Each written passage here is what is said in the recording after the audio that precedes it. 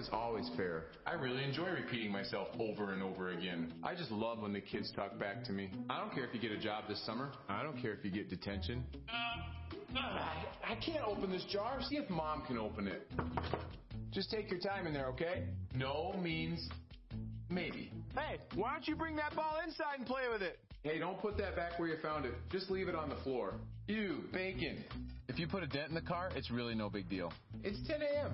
Go back to bed. Look, whatever your friends are doing, just do the exact same thing. I got more than enough sleep last night.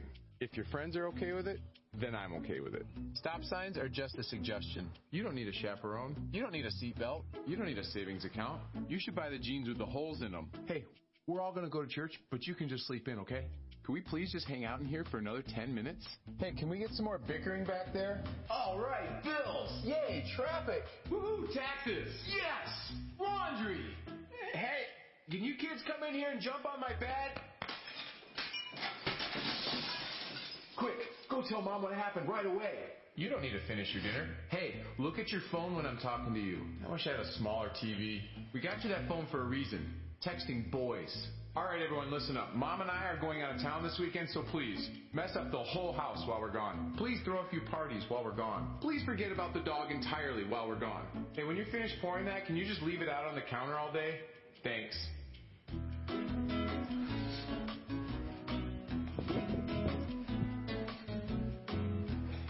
Hey, what are you doing? All right. Happy Father's Day to everybody. Aren't we glad for our fathers?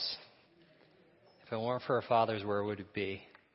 All right. Well, I'm going to say a blessing on the fathers today and also our service. If you'd please pray with us. Father, we thank you that we have earthly fathers who are the reflection, but we know that you're the perfection. God, I know Father's Day is sad for some that their father is gone on to be with you. But I just pray even today that they would feel the love of their Heavenly Father. And Father, we honor all dads in this place. And for those who have no children, we honor the spiritual dads. We thank you that they have an amazing place in the body of Christ as well. We love you and we thank you and pray your blessing on your word. In Jesus' name we pray. Amen. We want to welcome you to Arden First. We're going through Luke's Gospel. And today we're going to talk about going from death to life. A little recap of last Sunday. We talked about how Jesus healed the centurion servant and how that changed so much that day. We find Jesus the very next day, and he's in a place that's only mentioned in Luke. And we know Luke was the doctor, and he wrote a very orderly account to Theophilus. So the fact that Luke includes it was very strategic and purposeful on his account. So as you turn to Luke chapter 7, I want you guys to kind of think about the last time that death really shook you. Can you remember how young you were when you had a funeral that you went to that really just kind of shook you up? I was in high school and just graduating, and one of my best friends, his name was Tracy. There's a picture of him. We went to a small Christian school together. There were only like 50 kids in the whole school, so everyone was really close. And we would go on trips together, and I remember going over his house, and his mom, Betty, used to make peach ice cream. Have you ever had homemade peach ice cream? Oh, the best thing during the summertime. Loved it. His dad, Jim, would crack jokes, and we just had such a good time. Tracy and I, like a lot of high school students, would play video games and, just talk about life. And I got the phone call one day and heard that Tracy had got killed in an automobile accident. He was driving a Camaro that had a T-top, and they were driving around the curvy back roads in Leicester. And when he went around one curve too fast, he flew out of the sunroof, and he perished as a young man. So that really was heartbreaking. I think the saddest thing for all of us was seeing the look on his mother's face. His mother, Betty, was very special. It still is very special to me. The sad thing is she had Tracy, I believe, in her early 40s, and this was her only child. So you can imagine, you get married later in life, and you have one child, and now the child is gone. Just the terror and the hurt. And even to this day, every time it's Tracy's birthday, she'll post something on Facebook remembering Tracy. And so I just remember her and the pain there. Today, I want you guys to kind of lean into the text because we're going to encounter something very similar. It's going to be a woman that basically has all of life stacked against her. And how Jesus enters into her horrible situation and brings about something good. And today's big question we're going to ask is, are you truly alive on the inside? And I really believe that this scripture is so important. I really want you guys to zone into it, because all of us are going to face death. Last time I checked, the ratio was 100% of death ratio. We're all going to die.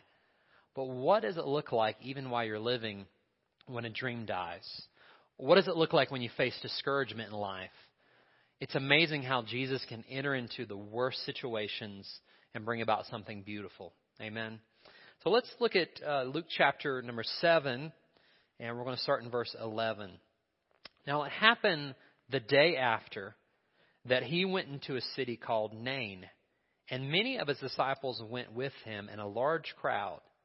And when he came near the gate of the city, behold, a dead man was being carried out, the only son of his mother, and she was a widow. And a large crowd from that city was with her. When the Lord saw her, he had compassion on her, and he said, "Do not weep." Then he came and touched the open coffin, and those who carried him stood still. And he said, "Young man, I say to you, arise." So he who was dead sat up and began to speak. And he presented him to his mother. Then fear came upon all, and they glorified God, saying, "A prophet has risen up among us, and God has visited his people." And this report about him went throughout all Judea and all the surrounding region. May God bless his word. So today we're going to talk about life and death, and how Jesus brings life out of death. And I want to give you 4 principles. There's listening guides in your bulletins if you'd like to follow along. The first principle is this: the heart of Jesus is to replace ashes for beauty. The heart of Jesus is to replace ashes for beauty. Look at verse 11. Now it happened the day after that he went into a city called Nain, and many of his disciples went with him, and a large crowd. So the day before, we talked about last Sunday, Jesus healed the centurion's servant in Capernaum. Now, the distance between Capernaum and Nain is about 25 miles. So why did Jesus walk 25 miles in one day? I mean, I don't know if I've ever walked 25 miles in a day. That's a lot of walking. I mean, that's why. And why would Jesus go to some rural, remote, backwoods place? You think it was for this one person? Aren't you glad that Jesus reaches us right where we're at? And the thing about Nain, the name means beautiful, pleasant, lovely. Was this place, Nain, was it anything pleasant for this lady? She had experienced nothing but brokenness, we find in the text. Nain had become pain for her. If you look at the scripture, she was in a very dark place. You know, we don't know the full story about her husband. We can only imagine she married this man. They fell in love. They lived a life together, excited. They planned out their life. We don't know what that was like. You know, the white picket fence and the house and the kids. And all of a sudden, the man that she loved so much all of a sudden died. And some of you have experienced that. A spouse dies. So all of a sudden, this Pleasantville becomes Painville. This place that was supposed to be so full of beauty and wonder, a new marriage now ends in death. But she has one hope left, and that's her son. Because her husband died, they didn't have any more kids, only had one child. And she's probably still young because her husband, it says young man. So her son is probably in teens or 20, so she's probably still young. So here you have this relatively young widow who now not only does she plan out the funeral for her husband, but now her only son dies. So have you ever been in the place where instead of pleasantness, you experience brokenness? Instead of enjoying goodness, bad things coming your way? Instead of lovely, life has been ugly. Instead of tasting what's sweet, you're choking on what's bitter. Instead of delightful, your life has become dreadful. Have you ever been there before? So many people, even in this congregation, struggle with the dark alleys of depression and anxiety. And our world is full of depression and anxiety. So what do you do when Nain, which means pleasant, is anything but pleasant? Everything seems to be going well, and then disaster hits. So one thing I love about Jesus is Jesus went to Nain with a purpose. He wanted Nain to regain its original name. He reached into the place of brokenness, and we'll see in the text, he brought beauty out of ashes. It reminds me of Isaiah 61, and Jesus quoted this for his scripture, for his debut of his ministry. The Spirit of the Lord is upon me, because the Lord has anointed me to preach good tidings to the poor. And we see that in Jesus' ministry, helped out the poor. He has sent me to heal the brokenhearted, to proclaim liberty to the captives, and the opening of prison to those who are bound, to console those who mourn in Zion, to give them beauty for ashes, the oil of joy for mourning, the garment of praise for the spirit of heaviness. So we see Jesus coming into the midst of this lady in her brokenness, and he's letting her exchange her ashes for something beautiful. A second thing we see, Jesus bringing life out of death. Number 2, the heart of Jesus is to restore broken hearts and shattered dreams. Broken hearts and shattered dreams. Look at verse 12. When he came near the gate of the city, behold, a dead man was being carried out, the only son of his mother, and she was a widow. And a large crowd from the city was coming with her.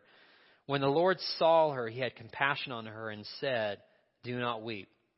Now, I've done several funerals, even recently. And how would you feel if your pastor told the people at the funeral, stop crying? Hey, stop it. Stop that crying. Would you consider me a compassionate person or not with it, right? So how does Jesus come on the scene at a funeral and tell them to stop crying? It's kind of a tough question. Well, Jesus can say that because he's God, and he was going to take away what they were crying about. And it reminds me, fast forward to the book of Revelation, where it says, when we enter into those pearly gates, it says, he shall wipe away what? Every tear from our eyes. So next time you're at a funeral, encourage crying and weeping. Only Jesus can say, don't cry. So Joseph Bailey, he was an author, and he wrote a lot about death because he had experienced death. He experienced the death of his 3 sons. His first son died when he was just a child. He was just 18 days old. And after a complicated surgery, he lost his first son. His second son died at 5 years old with leukemia. So you can imagine both he and his wife, Mary Lou, were just devastated. 2 sons dead. And his final son, his third son, died when he was 18 in an accident, a sledding accident. And here's what Joseph Bailey wrote. I want to read to you about the deaths. Of all the deaths, that of a child is the most unnatural and hardest to bear. In one philosopher's words, it's the period placed before the end of the sentence, sometimes when the sentence has just begun. We expect the old to die, but the separation is still always difficult. It comes at no surprise. But what a child, the youth.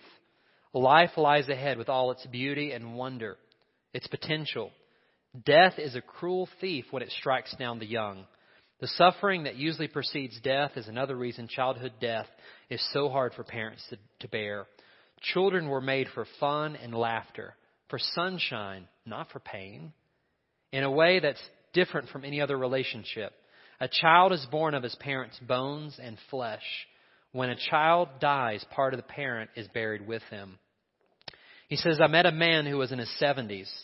During our first 10 minutes together, he brought out a faded old photograph of a child that had died out of his wallet. His child had died 50 years before, and he still carried around the photo of his child that had died. So you see this text, and you feel so bad for the poor lady. In this day and time, they didn't have Social Security. They didn't have retirement like we have. So a person that was a widow, the hope is their children at least would take care of them. But the fact that not only is her husband dead, but now her son's dead, she has no hope of a future in this culture. But notice in the text, when Jesus saw her, notice she was in a crowd of people. Have you ever been in a crowd of people and you felt all alone? You were surrounded by people, but yet there was no connection. I could just imagine that woman feeling it. There's no mention of any other family. But this small village, in this culture, whenever someone died, a small town would shut down everything and they would mourn for that person that had gone before. So as they were going outside the city gates, we see Jesus coming. And notice in the text, Jesus was moved with what? Compassion for her. I've heard it said that compassion is not just feeling sorry for someone. Compassion is feeling their pain and placing it on your heart. Feeling their pain and placing it on your heart. So when Jesus saw this widow, he felt her pain. And even today, as we sit here on Father's Day, 2018, anytime you experience pain, God enters into your pain. He enters into your suffering. He's a compassionate God, the compassionate Christ.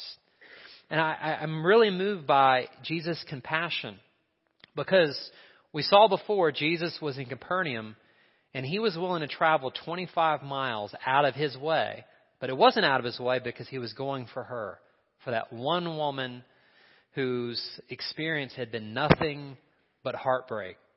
Chuck Swindoll tells a story of a little child whose playmate had died. And the whole family was just devastated.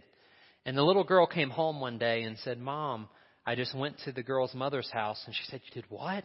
Why would you go to her house? They're grieving. They're upset. What did you do? What did you say?" And she said, "I didn't say anything. I just sat in her lap and cried with her." And that's the picture of compassion, filling with someone. So if you've ever wondered or questioned, does God feel my pain? The answer is yes. You can put your name in this place. Because one thing I've noticed about this text that really kind of stood out, does anybody know the woman's name in the scripture? She has no name, right? Why do you think Dr. Luke, so detailed doctor, would leave out someone's name? Maybe, perhaps, it could be so you could put your name in the text by application. You have experienced pain. And you've experienced the dream, this Pleasantville place, and it's become a place of sadness. So here's the good news. No matter what you go through, on the other side, Jesus has something beautiful waiting for you.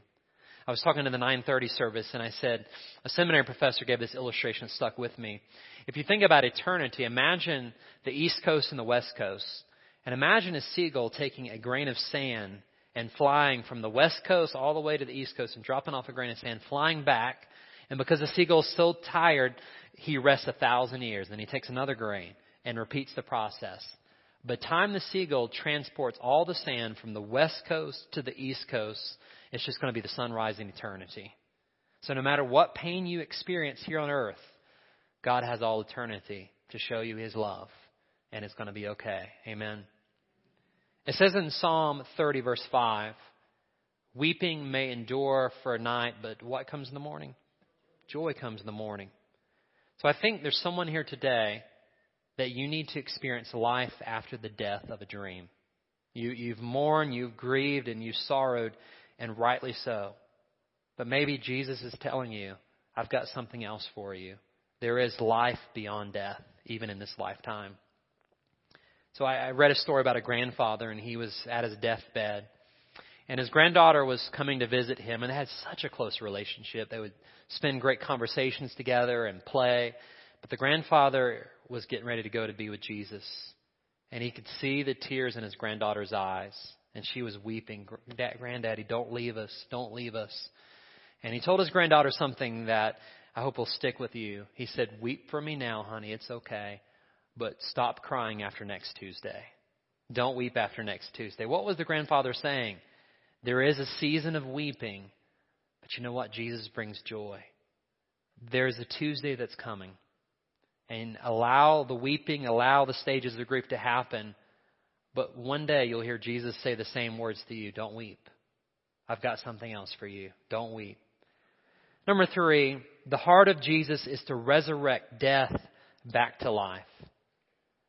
So what do you do when you're in a season of weeping? And as I said, there's stages of grief, and we need to go through all the stages. But what do you do? Look at verse 14. Jesus came and touched the open coffin, and those who carried him stood still, and he said, "Young man, I say to you, arise." Now, for those of you who have studied a little bit of Old Testament history, what is the problem with touching an open coffin? It's supposed to make you ceremonial unclean. So Jesus does the unthinkable. He touches the open coffin. And I love what one scholar said. He said, Jesus can never be defiled. So instead of Jesus being unclean, he brings cleanness and wholeness back to that which is sick. Jesus reaches in and he does something amazing. He says, young man, I say to you, arise. Young man, I say to you, arise.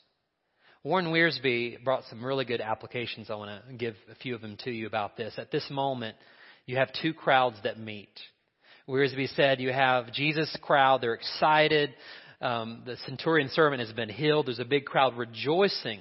So they're coming into the city rejoicing. And then you have another crowd going to the cemetery out of the city mourning. And he said, spiritually, that's like two groups of people. Those who are with Jesus, rejoicing, entering into the glorious heavenly city. Those who don't have Jesus, spiritually speaking, you're entering into the cemetery with nothing to look forward to. He said there's two crowds. He said there's two sons that meet, two only sons. One was alive but destined to die, and the other was dead but destined to live. Two only sons. You have two sufferers that meet. You have the widow of Nain. Pleasantville had become Brokenville.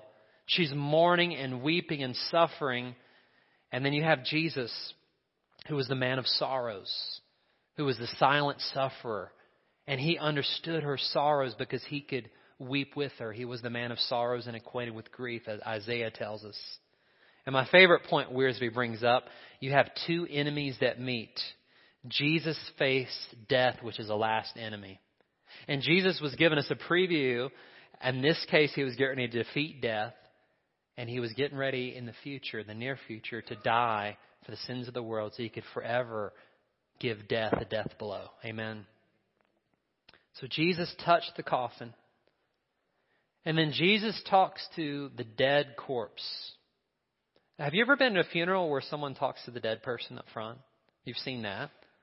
Have you ever seen someone talk to like, Mama, get up, and all of a sudden the dead person stands up? I mean, has that ever happened? I'd be heading for the door, right? Like, what's going on here? But Jesus basically overthrows the funeral. He comes in and he turns the funeral into a festival. He turns mourning and sorrow into joy. So he says, young man, I say to you, arise. And as I was thinking about this text, I was reminded, and God spoke to me about my own life, sometimes I need to stop speaking about my problem and I need to speak to my problem. You know, so many times we say, oh, my life is this and I struggle with this.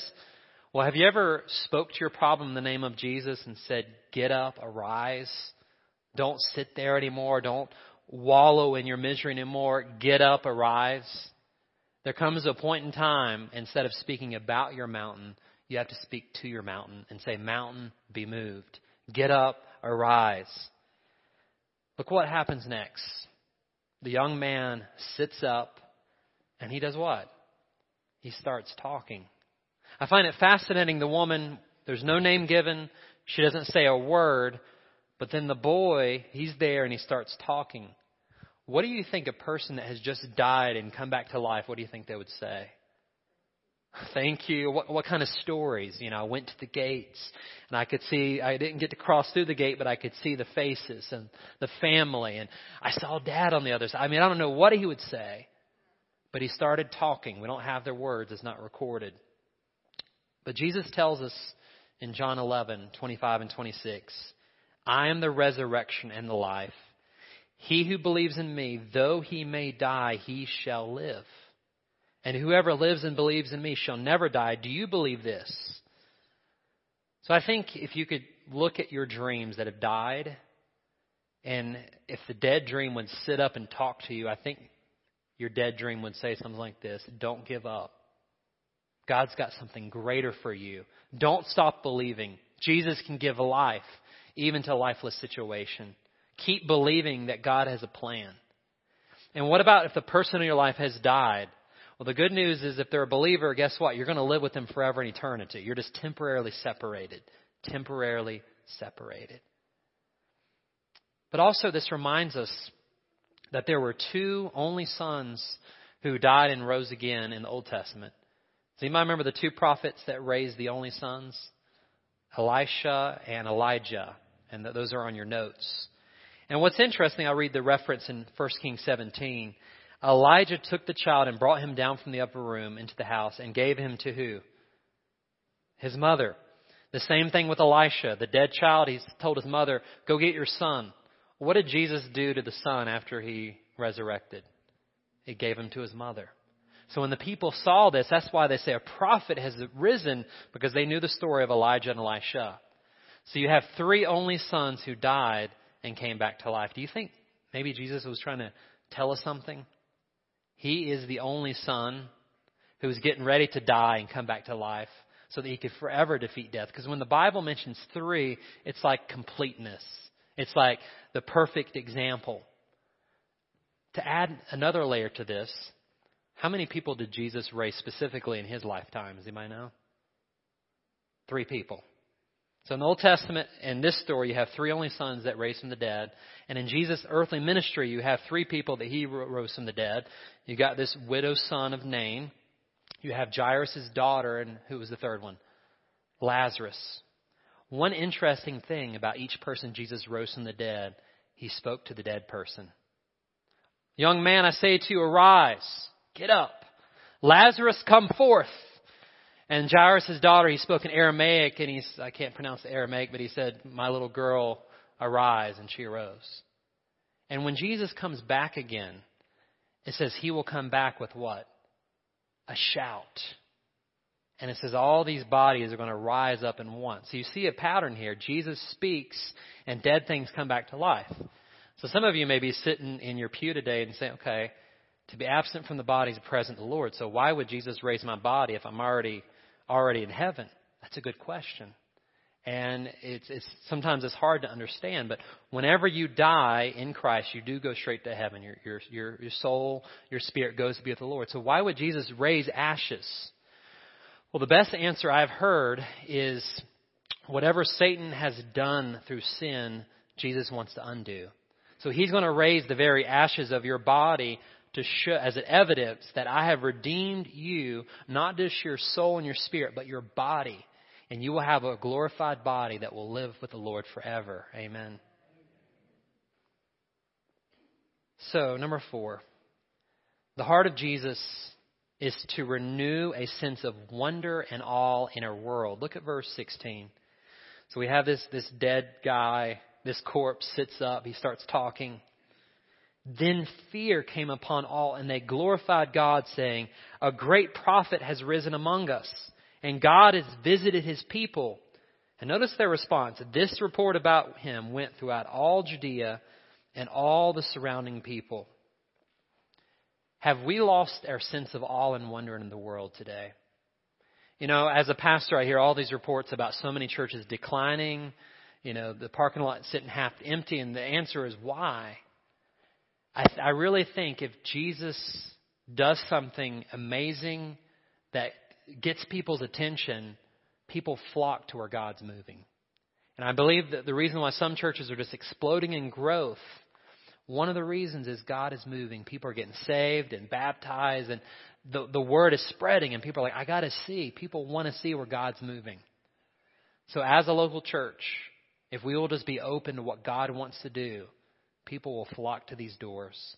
People will come and they will see. But it's a reminder of last week.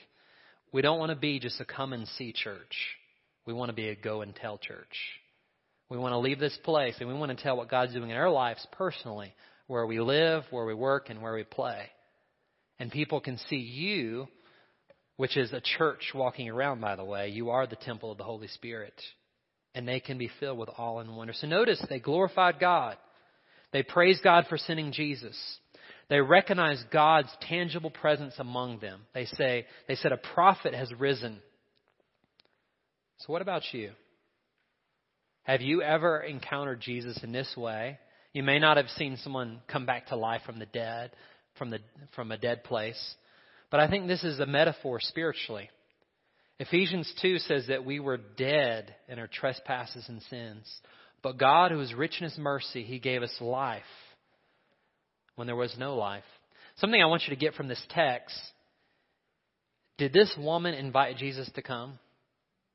We have no invitation here from Jesus. He came. No one invited him. He came. Is there any sense that anyone had any faith? There is no sign. Jesus doesn't say because of your faith. So Jesus wasn't invited, and there's no faith here. So why did Jesus do it? It was because of his mercy and his grace. And that's why I said last week, anytime you have a miracle, almost always it's precedented by faith, but not always. And this is one of the examples. Because sometimes Jesus does stuff just because he loves you and because he wants to. And by the way, if you have faith, guess where that came from?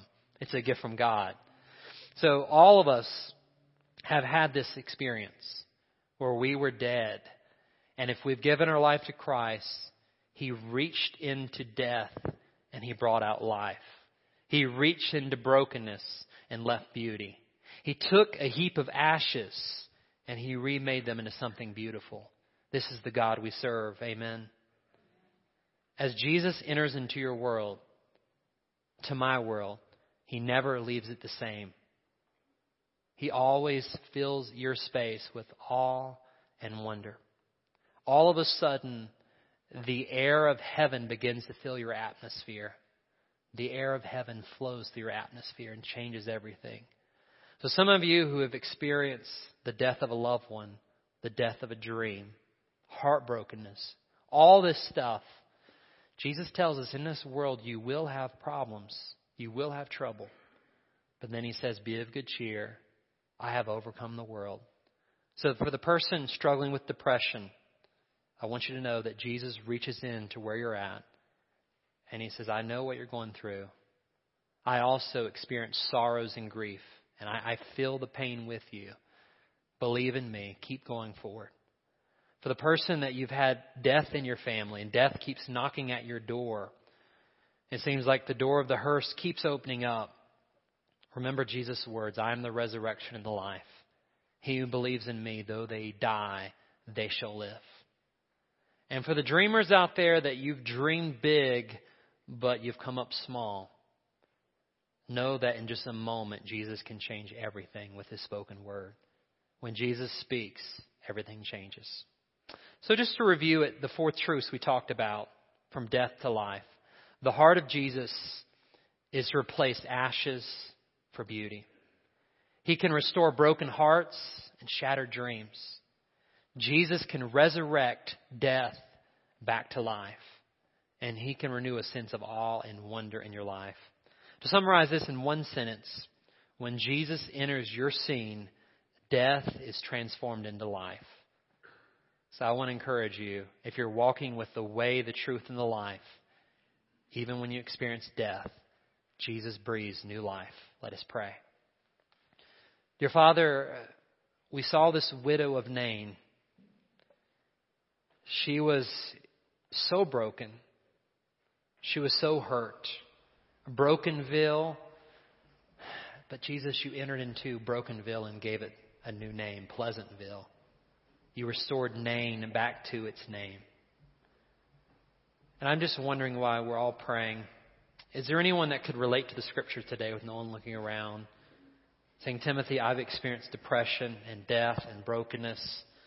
And I wanted life to be beautiful, but it's been a lot of pain. And I really need Jesus to enter into my pain. If that's you, raise your hand. Father, you see the hands. Many in our church have experienced death, depression, brokenness. We wanted this life to turn out so well, but it didn't have a storybook ending. But Father, we thank you that this is not the final chapter. This is just the title page. We thank you that eternity is full of infinite pages. And once we get to heaven, the pages just get better and better and better. But Father, here on earth, we know we have troubles and problems. And we're not promised prosperity and blessings in the way of the world every day. But we're promised your peace. We're promised your love and your joy. So Father, I pray for all those who have broken hearts, shattered dreams, that you would enter into their brokenness and you would just give a gift of grace, even when they don't ask for it, even when they didn't invite it. even when they don't have faith, that you would just step in and do what only you can do. As the believers continue to pray, with everyone praying, if there be someone that's never surrendered your life to Christ, you are that person in the open coffin. You're spiritually dead. But today, Jesus has knocked on your heart and said, arise, get up. And if you're willing to receive Jesus, repent of your sins, Jesus will give you new life, eternal life, the best kind of life. If that's you, just say this prayer in your own words to Jesus. Jesus, I believe in you, that you lived the perfect life, that you died on the cross for my sins, and that you rose again the third day. And Jesus, I'm like that dead guy in the story, spiritually. I want new life. So I pray that you would just speak the word. I pray that you would come into my life, come into my heart. I need you to change me. And Jesus, forgive me of all my sins. Friend, if you prayed that prayer, we want to welcome you to the family of God. Father, thank you that the widow of Nain doesn't have a name. We thank you that's left for us to put our names there. So the same compassionate Christ suffers with us, fills with us, and helps us through this life so that we can have life and it more abundantly. In Jesus' name we pray. And all God's children said, amen. This time, if you would stand, we're going to have our closing song. If there's a place in your life where you experience brokenness, it could be the death of a dream, a family member that's died. Judy's going to be at the front. Adam's going to be in the back. I'll be at the front. We'll have different prayer warriors here to pray for you. If you just want to come and kneel and pray for someone in your family.